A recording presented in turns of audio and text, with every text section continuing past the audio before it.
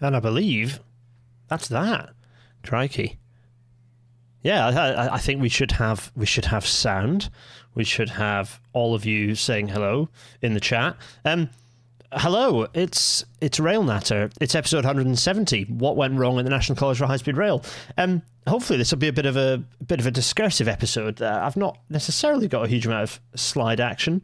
Borislav, hello, have I come to the right place for Tatra locomotive appreciation? You might as well have, Borislav. Oh, are you getting this sound through the new microphone? I hope you all are. Yeah.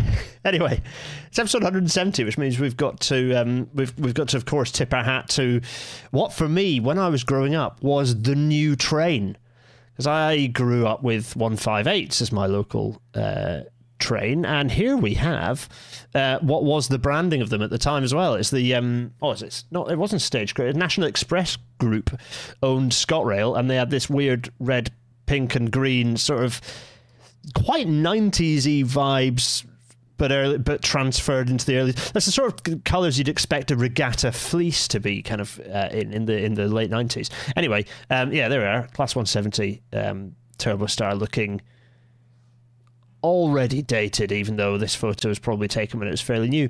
Anyway, 17426 is probably one of the trains I catch to Harrogate nowadays. Anyway, they're all down in the north. I don't know why I did a southern accent, because the north is the south if you're Scottish. Anyway, enough of that. We are here, of course, to talk about... Where did I put this? Yes. We are here, of course, to talk about the National College for High Speed Rail, and that's precisely what we're going to do. Everyone... Yeah, I know. It's all good to see you all in the chat. Hello. Yes. Welcome to tonight's RailNatter. Tick tock, tick tock. It's 7 o'clock. That must mean it's time for. You got me out of the thing. It's time for RailNatter. RailNatter. It's you driving the train as well. RailNatter. Because it's me, Gareth Ennis. To my show. RailNatter. Log on. RailNatter. It matters. It's about trains. Log on. And what fresh hell have we got this week?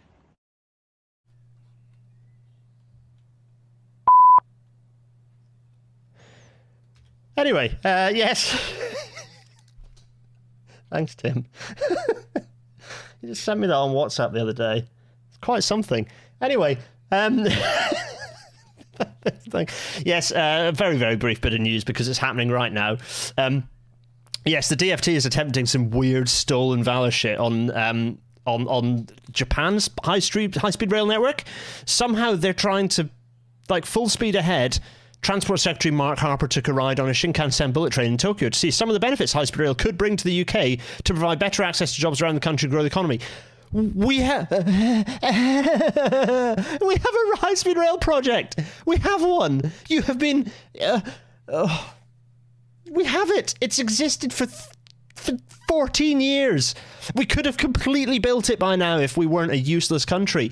And your government has presided over its complete destruction. It's just slashing it to shreds. What? You on about, man? Anyway, he's currently getting ratioed because I replied with that level of frustration, and as of, I don't know, 10 minutes ago, approximately 10 times the likes to my tweet to the DFT one. Sorry, DFT. Yeah, it's always fun to have small schadenfreude from the hell that you put us through with the weird tweets like this. Anyway. Oh my goodness. It is like they're saying, oh, imagine if we had a high-speed rail project, and they want to... Remember, nincompoops like this, snollygosters like Mark Harper, want to have their own empire. They want to create their own thing that they get remembered for. So even if we ignore Treasury, at a base level, they don't want to deliver someone else's project. But this is absolutely incredible. Anyway, enough of this. Absolutely enough of this. We are going for small face. Let's get me in the top corner. Hello, everyone. Oh, by the way... before we press on, let's go Big Face. Hi, it's Big Face. Did any of you notice our new guest in the corner of shot? That's right. It's Miles. Miles, they, them. Actually, if anyone works for East Midlands Railway and can get a name badge, an official EMR name badge printed with Miles brackets they, them, it'll be on the EMR. You're getting a big plug because I think Miles is genius and I love Miles and we all love Miles. This is a pro Miles podcast. This is a pro. Yeah. Shout out to our non-binary pals. Miles, I'm sorry, Miles is absolutely coded NB. And so I want a Miles they them badge. So if anyone works at or knows someone who works at East Midlands Railways, make it happen. Anyway, I digress. I just wanted to introduce Miles. Here is Miles hanging out behind us. If you happen to run a railway company and you do fun stuff that might end up in the back of a RailNow episode permanently, then it can happen. So there we go. You know the person who made this happen, you know who you are. Thanks, because it's fun and I like that sort of thing. And we want to collect all sorts of chaos behind us, more and more chaos behind us for RailNow. This is good fun stuff. Anyway, right, I digress. Let us talk about the High Speed Rail, National College for High Speed Rail, which is what its previous name was, which is already a bit of a mouthful. So, what was it? We're going to start at the start, because, we like to go full Socratic method. What was the National College for High Speed Rail? Gareth is asking, who is Miles and what's the story here? This is not a sponsored post, by the way. Everyone in the chat explain Miles to Gareth, please.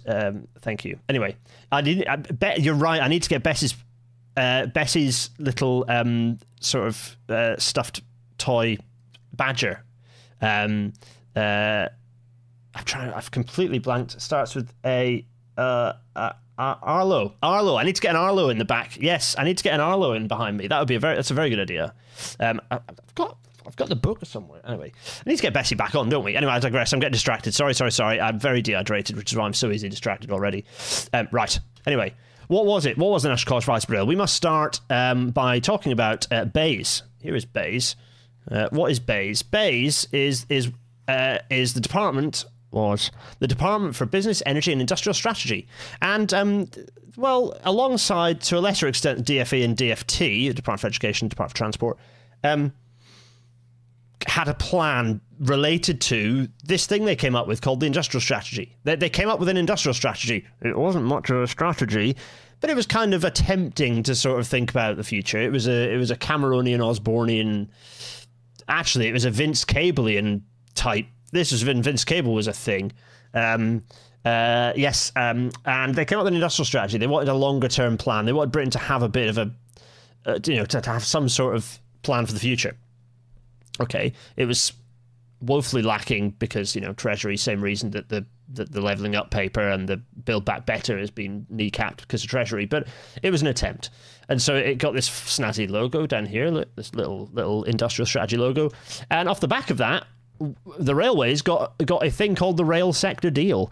We got the rail sector deal, and in theory, the rail sector deal was giving us two big headline things. One of them was that it would allow the production of more detailed plans and longer-term roadmaps to provide greater certainty. Very good. And it would allow the rail industry to develop and implement a long-term education and people strategy. Two very good things. These were good aims. Which is why you can't find the rail sector deal anymore. It's dead. More on that later. So the history of this. So that was all happening kind of early doors. One of the earlier things that Vince Cable did when he was business secretary, and so off the back of that, in September 2014, we got the announcement as part of the rail sector deal that we would have. The rail sector deal was actually published in December 2018, so this is a little ahistoric. But basically, it was off the back of the earlier industrial strategy, which was an earlier thing. We jump forward to September 2014, and we have the announcement of the new National College for High Speed Rail. Actually, it's going to be two campuses, one in Birmingham and one in Donny. This was it was the Department for Business Innovation Skills, BIS rather than BEIS. They hadn't dumped energy into it, but yes, it was under Vince Cable, and Patrick McLaughlin at DFT as well. And this was kind of part of, this was, the September 2014 was announced, but actually it was part of a bigger announcement, which was the big, there will be a new generation, that was in December 2014, a new generation of national colleges will lead the revolution in high-tech skills. It's kind of standard liberal stuff, you know, high-tech skills, yada, yada. Actually, the most recent, cannot recommend the most recent Trash Future enough to understand the insidiousness of some of this stuff. Like, it's not that high-tech skills are bad, it's the fact that the hope is that, and this is, the college is a classic example of this, and we'll explain more of this when we talk about what went wrong, is the idea that you do you might do a little bit of very cheap pixie dust sprinkling, and then magical economic revolution will happen, which, as we know, doesn't work like that, folks. Anyway, so jump forward to December 2015. So that's all I was at. That was December 2014. December 2015, clouds on the horizon. Already there were 7 national colleges originally proposed, and 2 of them have fallen a year after the announcement. So 2 of those colleges were rejected for having their plans not being sufficiently mature. Okay, fine. But at the same time, you know, a year later, funding was secured for Doncaster's National College for High-Speed Rail. So we had secure funding for the new building in Donny, which is nice, isn't it? So jump forward to May 2016, and indeed we have this funding, this kind of confirmation of the funding for overall this much larger package. So the colleges were built for, you know, a couple of tens of million, but there's a much larger chunk of cash available overall for the National Colleges Programme, which is about 80 million quid. And this is so they've reduced from 7 to 5 new national colleges. Do I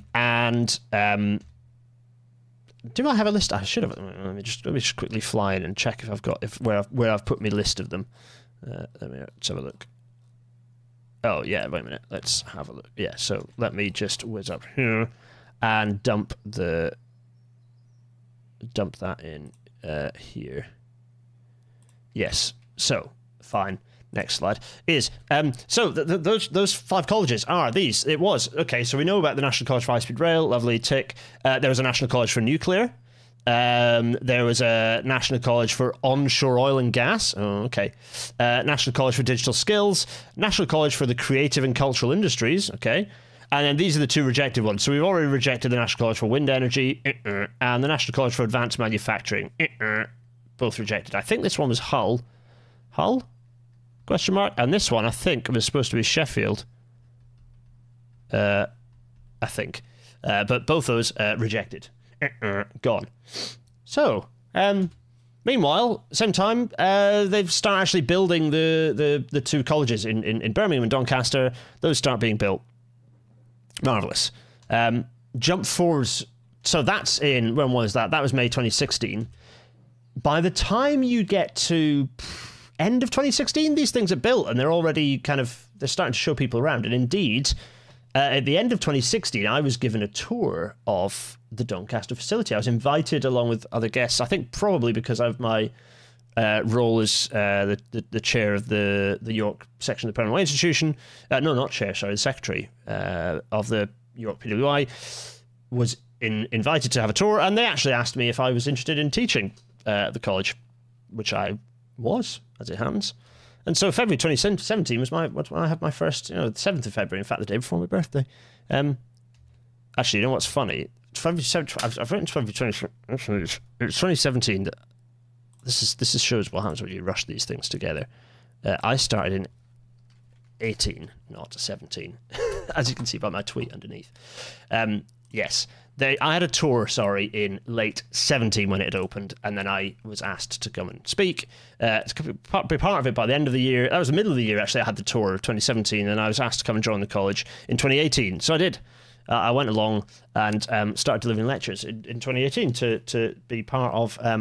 I delivered a course called Introduction to Track Engineering, but I delivered other bits and pieces on risk management, a few other things here and there, to a rather empty college, but more on that momentarily. So, so if I started in February 2018, by October 2018, I was not teaching many students. So I was only lecturing couple of times a month. So, you know, I was actually losing money. I was paid less at the college than I was for the day job that I took annual leave, you know, unpaid leave to depart from. But that wasn't the point. The point was I was doing my bit to help further skills, and I was also doing lecturing, which is something I'd always been interested in, and I'm very much enjoyed.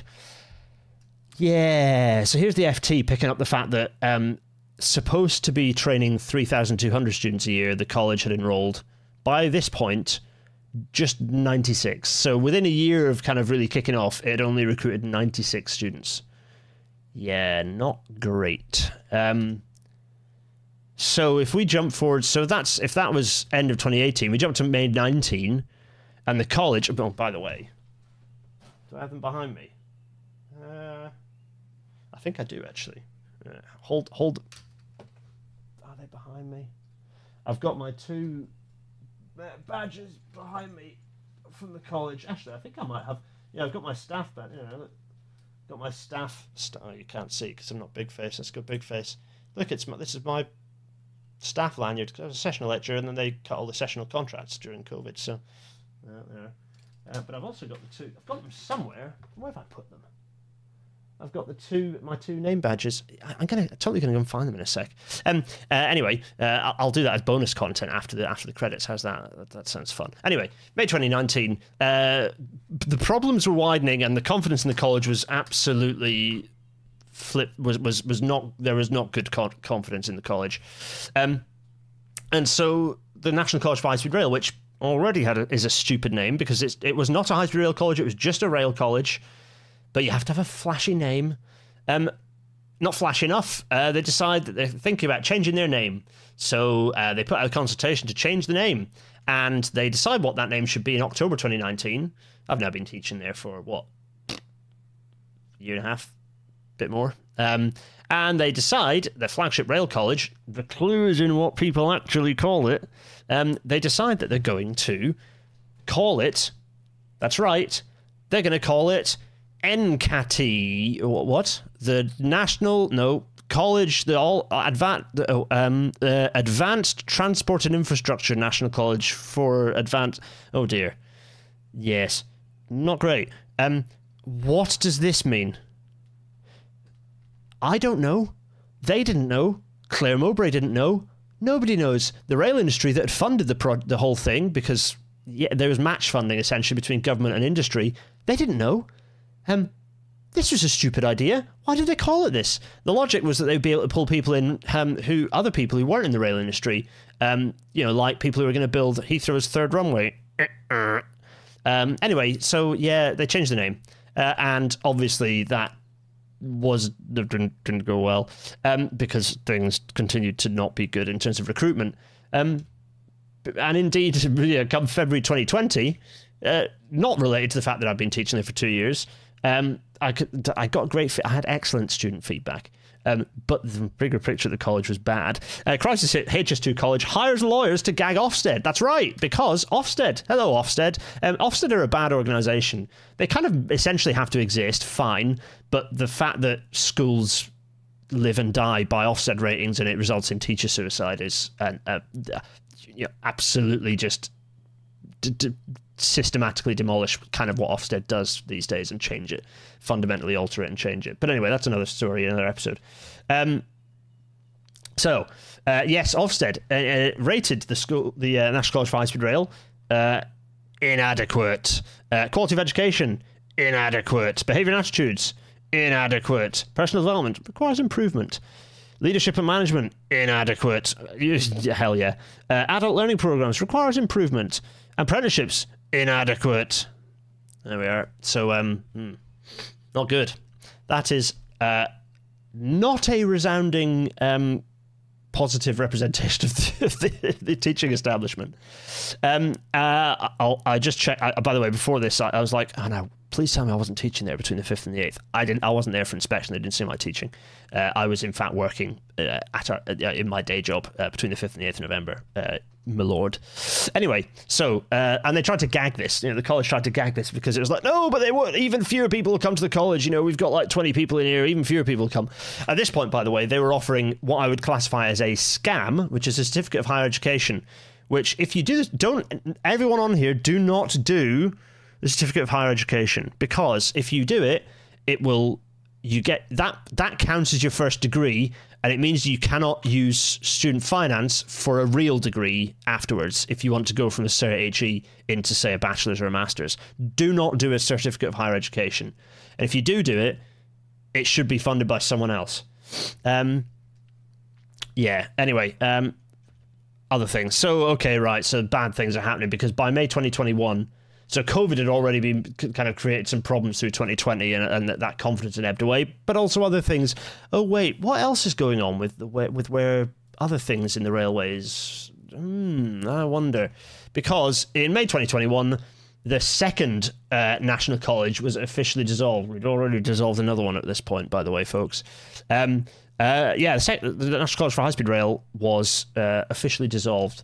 Jumped to July 2023, and this, as in next month, is when the college will officially cease to exist. Pretty sad times, to be honest. So that's the timeline. Didn't really get anywhere, did it? I would argue that we created a fantastic building with some fantastic facilities and resources, and then proceeded to just waste them horribly.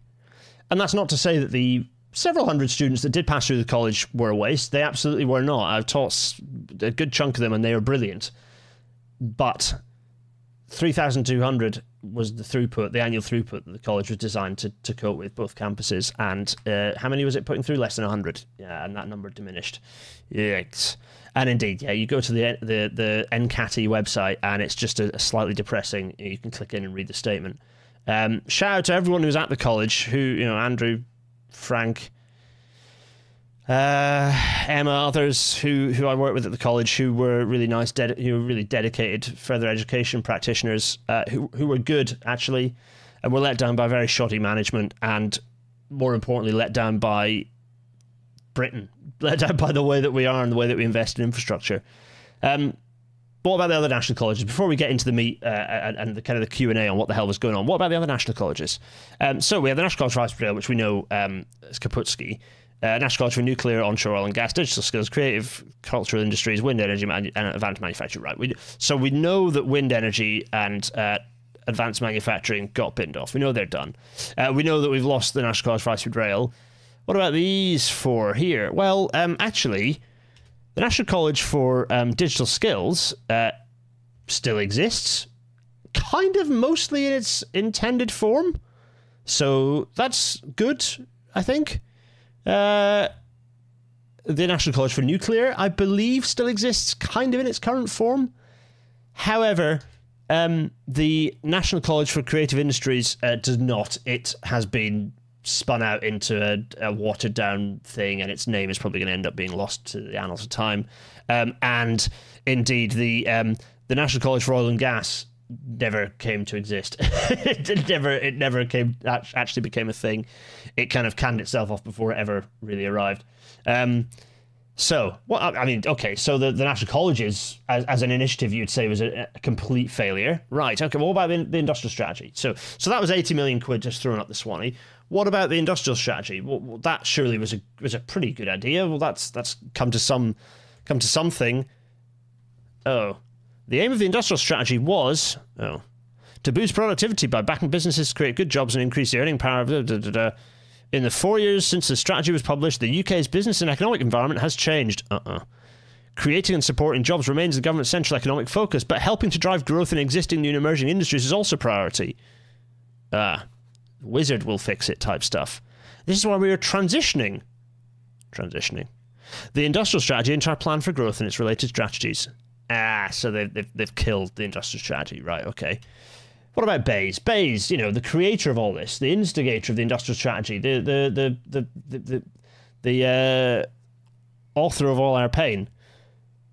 The Department for Business, Energy and Industrial Strategy was replaced by the Department for Energy Security and Net Zero, the Department for Science, Innovation and Technology, and the Department for Business and Trade. One of the things that's slightly more interesting here is responsibility for investment policy has gone to the Cabinet Office. So once again, an over-powerful, centralised, kind of entirely undemocratic part of government there. Oh well, okay. So Bayes is also dead. Fantastic. So what went wrong at the National College for High Speed Rail? What actually went wrong? you know, this is the Q&A bit where I'm going to throw up and kind of throw up my face in large form and try and answer some questions and thoughts.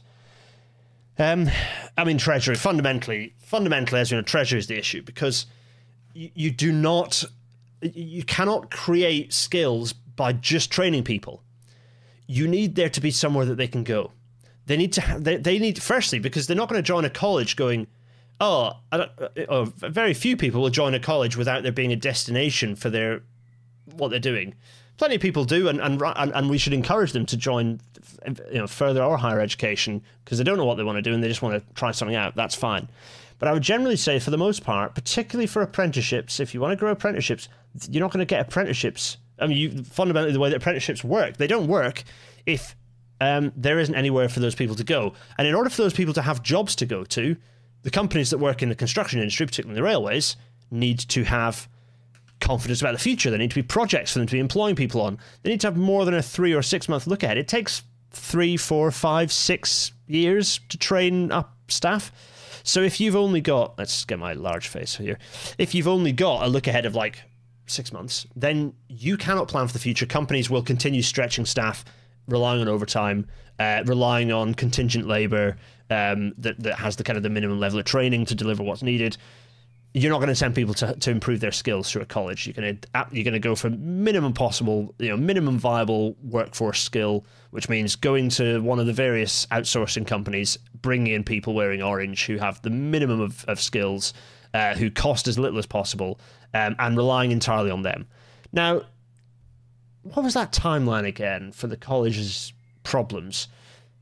Now, overall, so I'm going to go from the biggest down to smaller things as we go on, and feel free to chuck questions my way, by the way. Martin Haynes is saying that the Advanced Manufacturing College ended up being picked up by the University of Sheffield. Yeah, they kind of took the idea and ran with it as their own internal business model, didn't they? For kind of a bit of a department. So do chuck questions in my direction, by the way. It's interesting that the cursed ratio, by the way, 52 to 48%. 52% of you have heard the National College of Arts Bill before this, and 48% of you had not. The bloody cursed ratio. Anyway, so let's go. So Treasury, big one. Let's go for High Speed 2. So this was, you know, the college was part of the High Speed 2 plan. It wasn't part of the project, but it was considered within part of the plan, and HS2 sort of were one of the major sponsors of the college, and they saw the college as an important part of delivering the skills to build the project. It didn't end up working that way, partly because the supply chain, they couldn't command the supply chain to send people to the college. They could politely wink and nudge. They could, you know, share a nice meal or two with bosses from various companies, but they couldn't actually make it happen. I wish I should have brought my picture of where I had all the sponsors from inside the college, and it actually says all the different names of the organisations that were involved with and supported the High Speed Rail College. Anyway, so yeah, High Speed 2. Now, bearing in mind that High Speed 2, so by the time that High Speed 2 was we had Oakervee fairly early on in the college's lifespan. Oakervee made the stupid call to mess around with Euston. As we know, thanks to the National Audit Office, that was an incredibly expensive mistake. So screwing around with Euston, that was the beginning of the long road to slashing and hashing up High Speed 2, coinciding with the college essentially going down the toilet, announcing it's the beginning of the end of itself. What was that? Now, that was 2021. I wonder. That's right. It coincided pretty closely with the Integrated Rail Plan and the summary execution of several major parts of HS2, which has continued to happen. They've continued to chop back more and more. I've got colleagues who are being told to... I literally don't care about saying this now. Yeah, I've got colleagues who are working on HS2 right now who are being told to stop work on anything that isn't the direct route into Birmingham. So there are people doing detailed checks, stuff that takes months on bridges for the section that loops around Lichfield to connect up to to provide the railway, at least a connection onto the West Coast Main Line, heading northwards. And that is being chopped. That's currently off the table. That's been taken off the table by government, which is absolutely barking mad and bonkers. Just baffling, absolutely baffling situation. So So all these, so with all this confidence in the flagship rail project of the country being wiped out, what about the rest of the rail industry? Because, okay, so I said, okay, it wasn't all about high-speed rail. It was about the rail industry more broadly and the confidence in that. Well, what have we had? We've had, bearing in mind that electrification, we taught electrification engineers that there was an electrification course. Electrification rolling program hasn't happened. TDNS was shoeboxed and shredded. There is no, we've had electrification projects just being repeatedly scaled back. What else? Okay, so electrification, right. Well, what about, the broader rail network enhancements pipeline? Yeah, no, it's not been published since 2019. We're at 4 years since there's been any look ahead as to what the long-term pipeline of work, or even that isn't even a long-term pipeline. It's only a few years, but any more than a year look ahead of a pipeline of work. So is it any wonder that the entire rail sector and the construction industry has not recruited at scale and brought people through the college? It is no wonder. Of course, it's no wonder.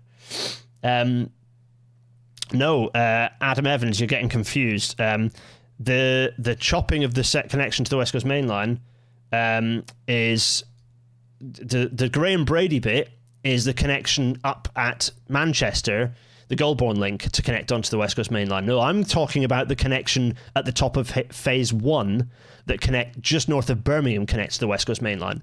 So that's the only connection of High Speed 2 to the mainline railway network that has been chopped.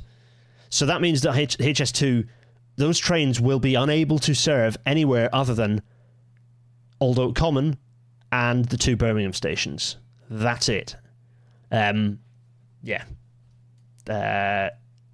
indeed. Exactly as Michael C is saying. So just hopeless. So, okay, so we've gone, right. Overall confidence in investment low, so companies are nervous to do anything kind of involving growing skills. HS2 being sliced, diced as much as possible. So obviously their ability to create interest for contractors has been massively diminished. The rail industry at large, very little look ahead in terms of investment. So all these things, you don't magically send people through a college to just like lemmings off a cliff. People, those kids, those 18-year-olds, they're not kids really, they're young adults. These young adults are not going to join an industry that has no future. And that, bear in mind, that's currently the situation for our rail industry, is that there, from an enhancement and an expansion perspective, there is no future. That's the reality. That's what happens materially. Just because there's generic talk of East West Rail or the magical electrification here and there, or even TransPennine route upgrade. The other thing, of course, is that for some of the kind of the core programs, TransPennine route upgrade has its own training regime and has encouraged apprenticeships, the odd apprenticeship here and there. But those are done, again, a lack of overall coordination. Those have been done through, Sheffield Hallam, although Sheffield Hallam, I believe, are closing their track apprenticeship scheme, for example. So those opportunities are disappearing. And they're disappearing because actually we've seen a contraction in aspiration for the rail industry, and it's incredibly depressing. What about the actual college itself, though? Because it wasn't just external factors. There are plenty of external factors, and I could feel free to lots of questions. Chuck me questions, at my name in so I can spot those questions. But what about the internal issues in the college? Because it wasn't just external issues. So when I arrived at the college and had some chats with very senior people, they were interviewing me and asking me about what I was going to do.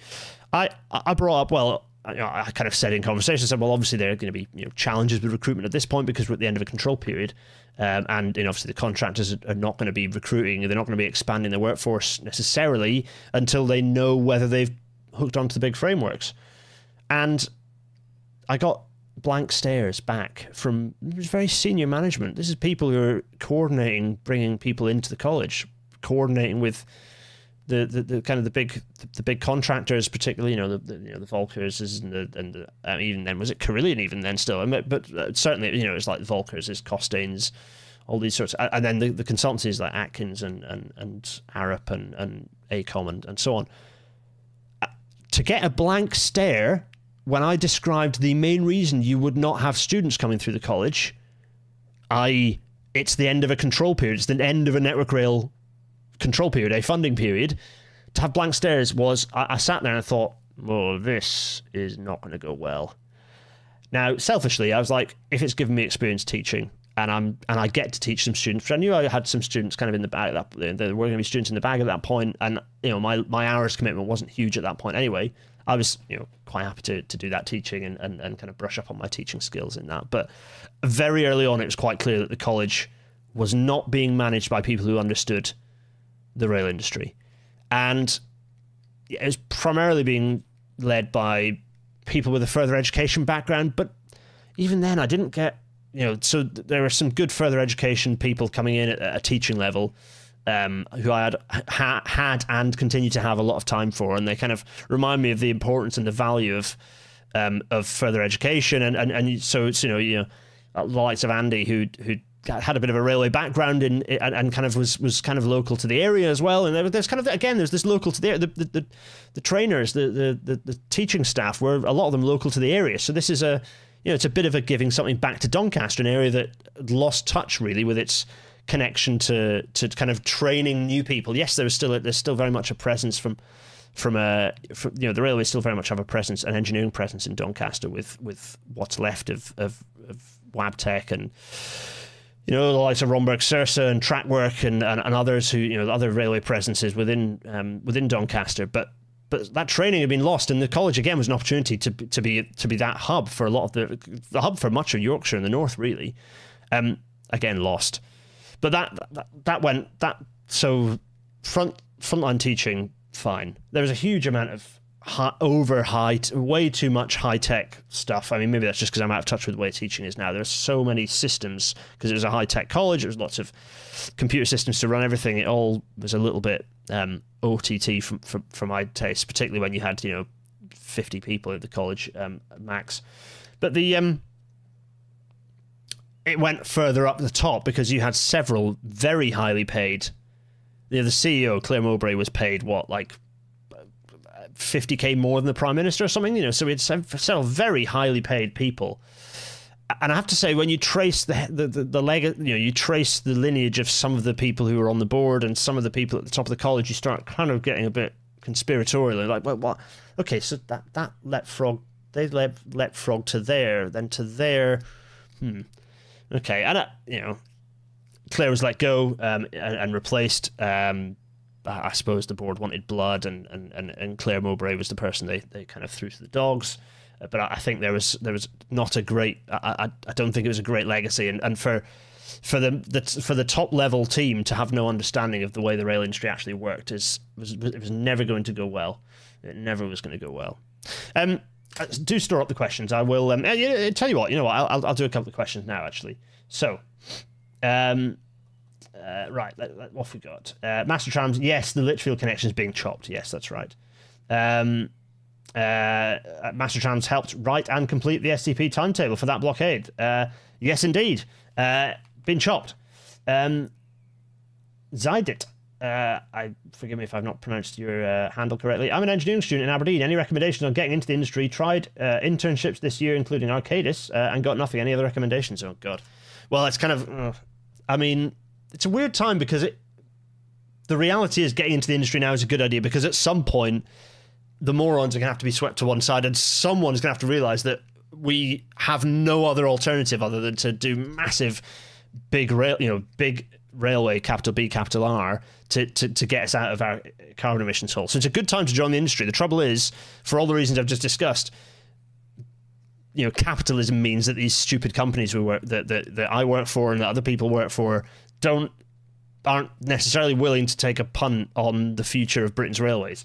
And the companies that, consultancies, for example, are genuinely, the business plans are going, yeah, we're just not looking at the future in Britain. We're planning to expand what work we deliver in other countries, English speaking or indeed some other countries we can get access to. Of course, because Britain's always been fairly insular, we don't have good access into the local European market, Brexit notwithstanding.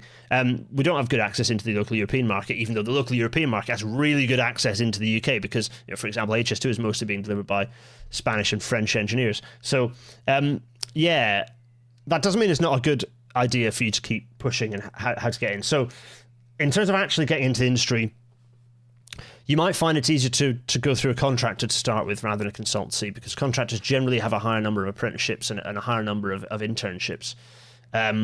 So Aberdeen is trickier for sure. One of the other things to perhaps approach Network Rail, see if you can contact someone local in Network Rail, and see what that might look like. But yeah, being up in Aberdeen, maybe what I'd recommend doing is making yourself available to travel. So consider maybe doing the internship down in Glasgow. If you've got anyone that you can stay with down in Glasgow, you'll find it a lot easier. Aberdeen up a little bit out of it for kind of people other than frontline operational staff. So let's see. Xander, hi Xander. Would focusing on further training for post-degree students or offering rail-related modules in other universities' courses worked out better? E.g., OLE for electrical engineers. Well, they were trying to do that. The trouble is, as a college, it was a bit weird in the way that it accredited things. It took a really because of its relationship to the big apprenticeships push that was happening from Bayes at the time. It kind of didn't coordinate. It didn't coordinate very well with the professional institutions, so it didn't bother to reach out to Permanent Way Institution on a formal, accreditation level, ICE, IET. It just didn't really take this tack. It kind of casually spoke to them, but it didn't have this. Didn't establish those links early doors to get accreditation so that those courses could. And agreed. For me, the college could have been a hub for all the different universities to actually do their courses together. It was an opportunity for them. But again, we have a marketized, commercialized university sector, so they all compete with each other rather than collaborate. It's another whole story, isn't it? Lewis Bergen, what actions can people take? I fear that MPs are getting fatigued by the media's view what a railway is and should be compared to what we need. Write to your MP. Rail Natter is all about providing you the information, the tools for you to seek out the information and to write to your MP, to equip you to feel comfortable to write to your MP and tell them what the rail industry needs and what the rail network should look like. Gareth is saying, it's a vicious circle. We don't have enough engineers, so we import them, so we're not able to train our engineers, so we import more. 100%. Yeah. HS2, we don't have the consulting engineers or the contracting engineers to deliver infrastructure like that.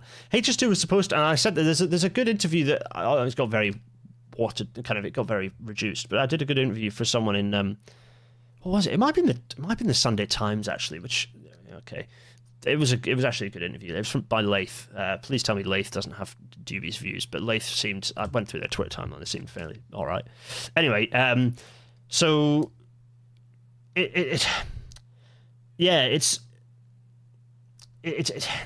so we bring in staff to the high. Sorry, I lost my point. I've now back on my point. High Speed 2 was supposed to be an opportunity for us to kind of get back ahead of things in terms of those railway skills.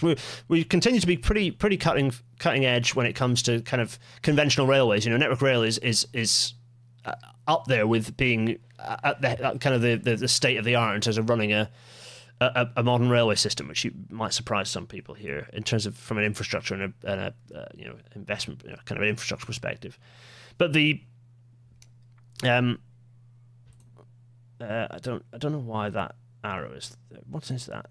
Anyway, I don't know. I'm seeing weird heart thing has appeared that YouTube's just placed. I don't know what that means.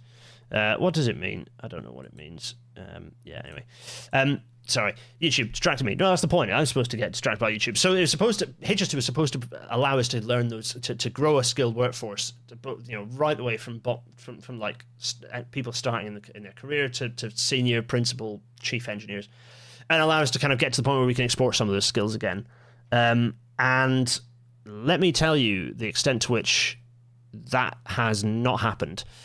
Partly through this is the vicious cycle, the lack of other rail stuff going on, the lack of long-term plan, and the lack of confidence in what HS2 would actually materially look like, and what those contracts would actually look like, has resulted in, and also the push for cheapness from government. Government pushing for cheap. Efficiencies, reduce the costs. Oh, reduce the costs. Oh, it's dreadful that it's costing so much. Oh, well, means that companies go, well, okay, if you want to reduce the cost of this, then we'll rely on we'll not recruit any more new staff. We'll build around a minimum staff proposition. So not good. Right, okay, let's go back to it's crikey. I thought it was going to be a short one. It's already 1:45. Let's go small face again. So was it a good idea? Well,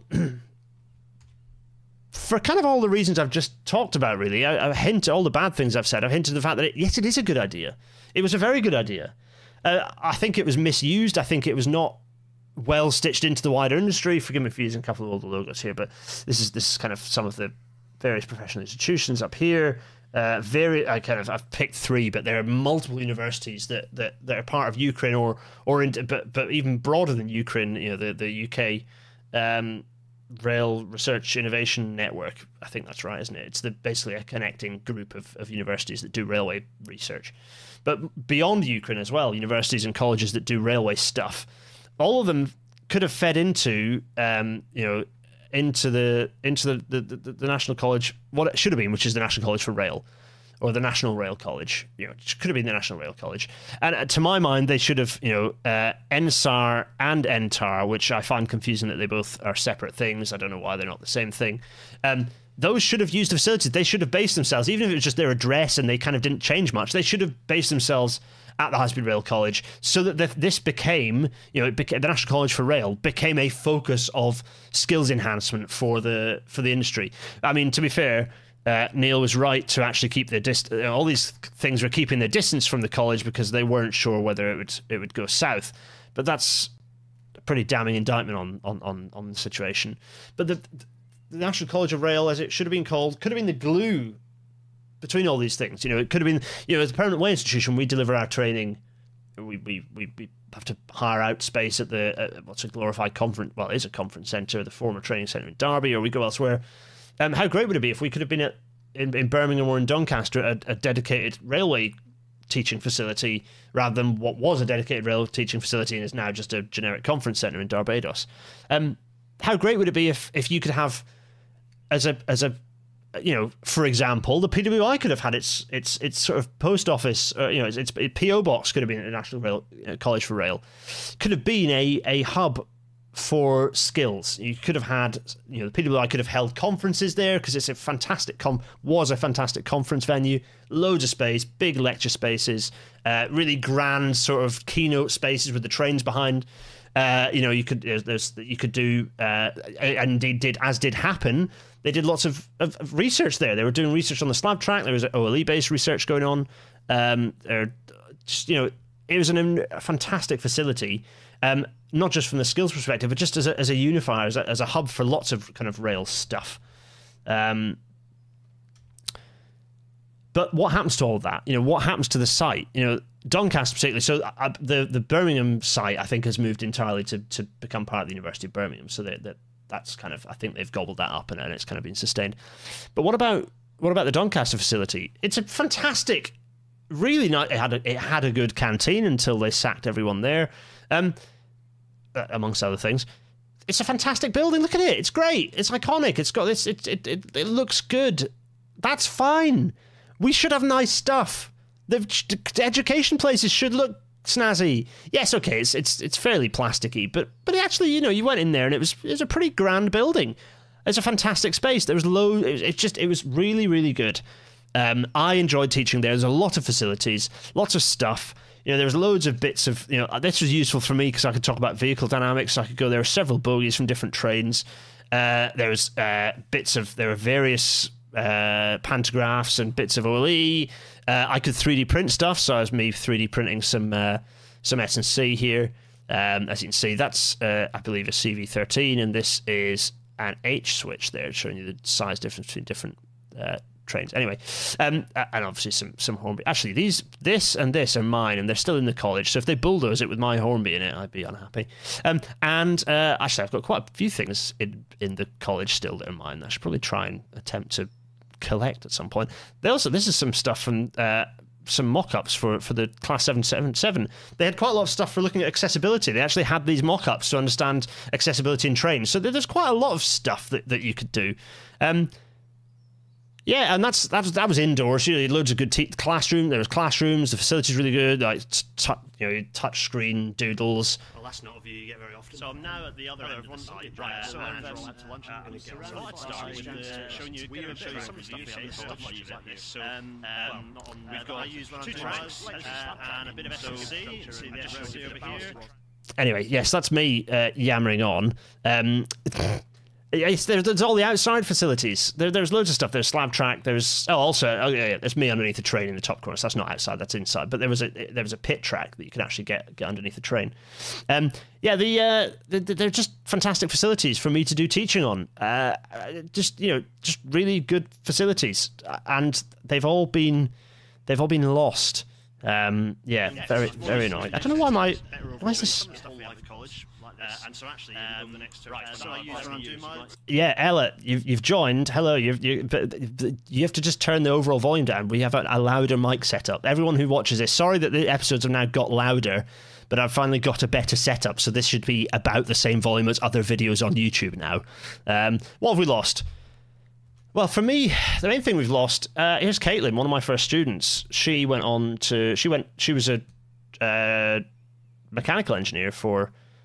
Was she a mechanical engineer? Anyway, she went into train maintenance for TransPennine. And she was brilliant. Liam Wakefield, shout out to Liam, was also really keen, went into Romberg Sursa. In fact, there are two chaps who went into Romberg Sursa. The people that I taught were brilliant. Successive years of students, but particularly the first cohort, were really good. And what's really upsetting is, like, Caitlin's gone on to have an already fantastic career so far. I haven't looked recently to see if she's still in the industry. You've got to hope she is, because if we've lost her, that would be absolutely catastrophic. She's brilliant. What's upsetting is that we've got the opportunity for lots of Caitlins, lots of people like Caitlin, skilled, keen young people who can come. Who the National College was a conduit into industry, was a modern looking, high-tech looking, appealing looking way into an industry that can look quite, firstly, can be quite tricky to work out how to get into, as we're seeing in the chat, but also is quite nebulous to work out how to get into. Whereas the college provided a kind of an obvious doorway. You're like, oh, okay, that gives me some opportunities. And it looked clean, modern, appealing, which is, good God, what we want our industry to look like, not... I'm afraid what a lot of railway teaching looks like, which is, shabby arse ends of further education colleges or bits of universities that people have forgotten about. It's certainly at a further education level, but even at a higher education level, even from a university perspective, if you want a railway-specific course, of which there are very few, it's always, I'm afraid, pretty shabby. So yeah, I think the fact that we're closing that door on the opportunity, not just kind of nationally, but in the region as well, within the north and within Doncaster and South Yorkshire, an area that's pretty neglected across the board, to be honest. And for me, my ability to I absolutely love teaching at the college, and the feedback I got from students was always very good. I just had an absolutely great time. One of my favourite things was when I did the Railway Design Challenge, was at the end of the railway course, so they'd have there were 6 sessions, of which the first 4 were teaching, and then the last 2 was kind of the 2 full days where we'd do, some of it was homework, but 2 full days where we'd kind of do a kind of a Grip 2 level, or kind of an early stage, actually not really Grip 2, Grip 1. We'd kind of just basically do a bit of a railway design. And their challenge was to create a railway that achieved what it needed to achieve with the minimum of, let's call it fuss, but the minimum of impact, but also working operationally and thinking about stations and thinking about all that sort of stuff. And there are just no facilities there's no course like this. There's nothing that looks like this out there. I don't think anyone does a design challenge like that as part of their teaching. You could probably pick one like that. Actually, I know that Northumbria have got a kind of doing a bit of a nominal rail project. They've picked up Cambridge South and are running with it, but there's just a lack of this sort of thing. It's pretty depressing. Yeah, sorry state of affairs, really. Let's go back to Big Face and have a look at any other questions. A few things bouncing through. Zydit, yeah, thanks for the info. Yeah, Aberdeen is pretty isolated for rail. Loads of oil, though. Yeah, don't worry, the oil jobs are sinking and disappearing. Yeah, Peter H. Oh, hello, Peter. For younger people, TfL has apprenticeship opportunities for Crossrail and London Underground Rail Engineering. Yep, for sure. Yes, efficiency savings almost always end up in increased cost down the line. Yeah, pretty often if you don't think about them in any detail. Michael C. asks, do you think there's any chance of the college reopening in the future if/when we get a government committed to delivering a rolling programme of infrastructure investment? Well, that's a big if for starters, because what's just happened to the 28 billion that was committed annually? by the opposition. Possibly there's discussion of the rail industry attempting to keep hold of it, but who's paying for this? You know, the point is that it's a facility that it's an expensive facility, rightly. It costs money to look after it and keep it going. And all those facilities, all the donations that the industry's made, all of those donations are in the college. What happens to those now? It's just really depressing. Some of the videos seem rather quiet. I know, deliberately made that video quiet, the one there, because it was me gabbling and deliberately me chatting over myself. They didn't do any history stuff, no, Ella. It was all kind of development, kind of jobs in industry.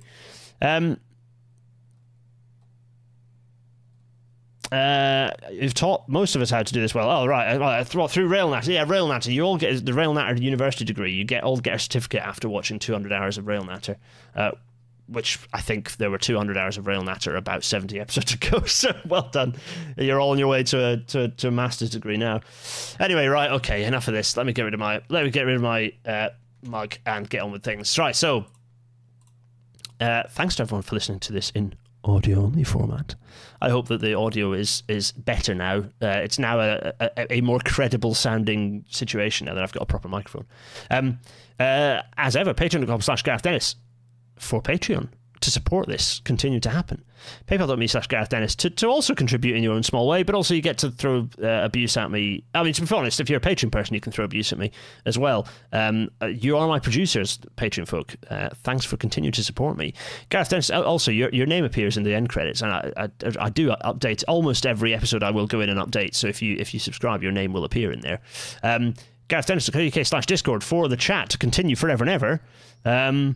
And Graham Howarth, absolutely, you can count this as CPD. And GarethDennis.co.uk/merch for the merch. The RailNatter Not a Metro sorter is back in there. I've not changed it. I think it's okay. Yeah, if you're really unhappy, then message me about it. But the one I've got is... Okay, so I can't exactly read the text, but it's good enough that I can remember where things are. I think probably the T-shirt and the tops have the print a little larger, so it comes through a bit better. I think the print resolution isn't quite where I'd hope it to be, but it's not. It's okay. So I'm contemplating a simplified version, but I've put it back on anyway, so you can get them if you want to.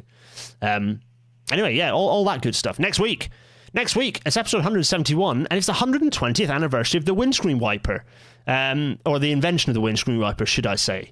Because a woman invented the windscreen wiper, and I like. Well, windscreen wipers are great anyway because they're a fun little widget that's fun to talk about. But also, it's one of the, for me, it's a bit of a story of. Actually, this might be a pre-record because in theory, I'm supposed to be doing this as a pre-record, and it might be a shorter episode as well. But I'm going to talk about a few things that I think are really important. One of them is because Mary Anderson was the inventor of the windscreen wiper, and she is just never. No one ever talks about her. No one ever remembers, and it's a very common case of women just get erased out of engineering history and continue to do so, to be honest.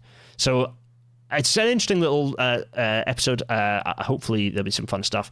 Essentially, it's going to be me wandering around the museum, just pointing at windscreen wipers and talking about the history of it. But hopefully it will be some interesting stuff in there. But that is next week. In the meantime... I'm going to make my face become large once more when I say thanks to all of you for joining and watching. Thanks to Tim for our alternative episode intro, which I enjoyed very much. And I will see all of you next week. Cheerio, everyone. Cheerio.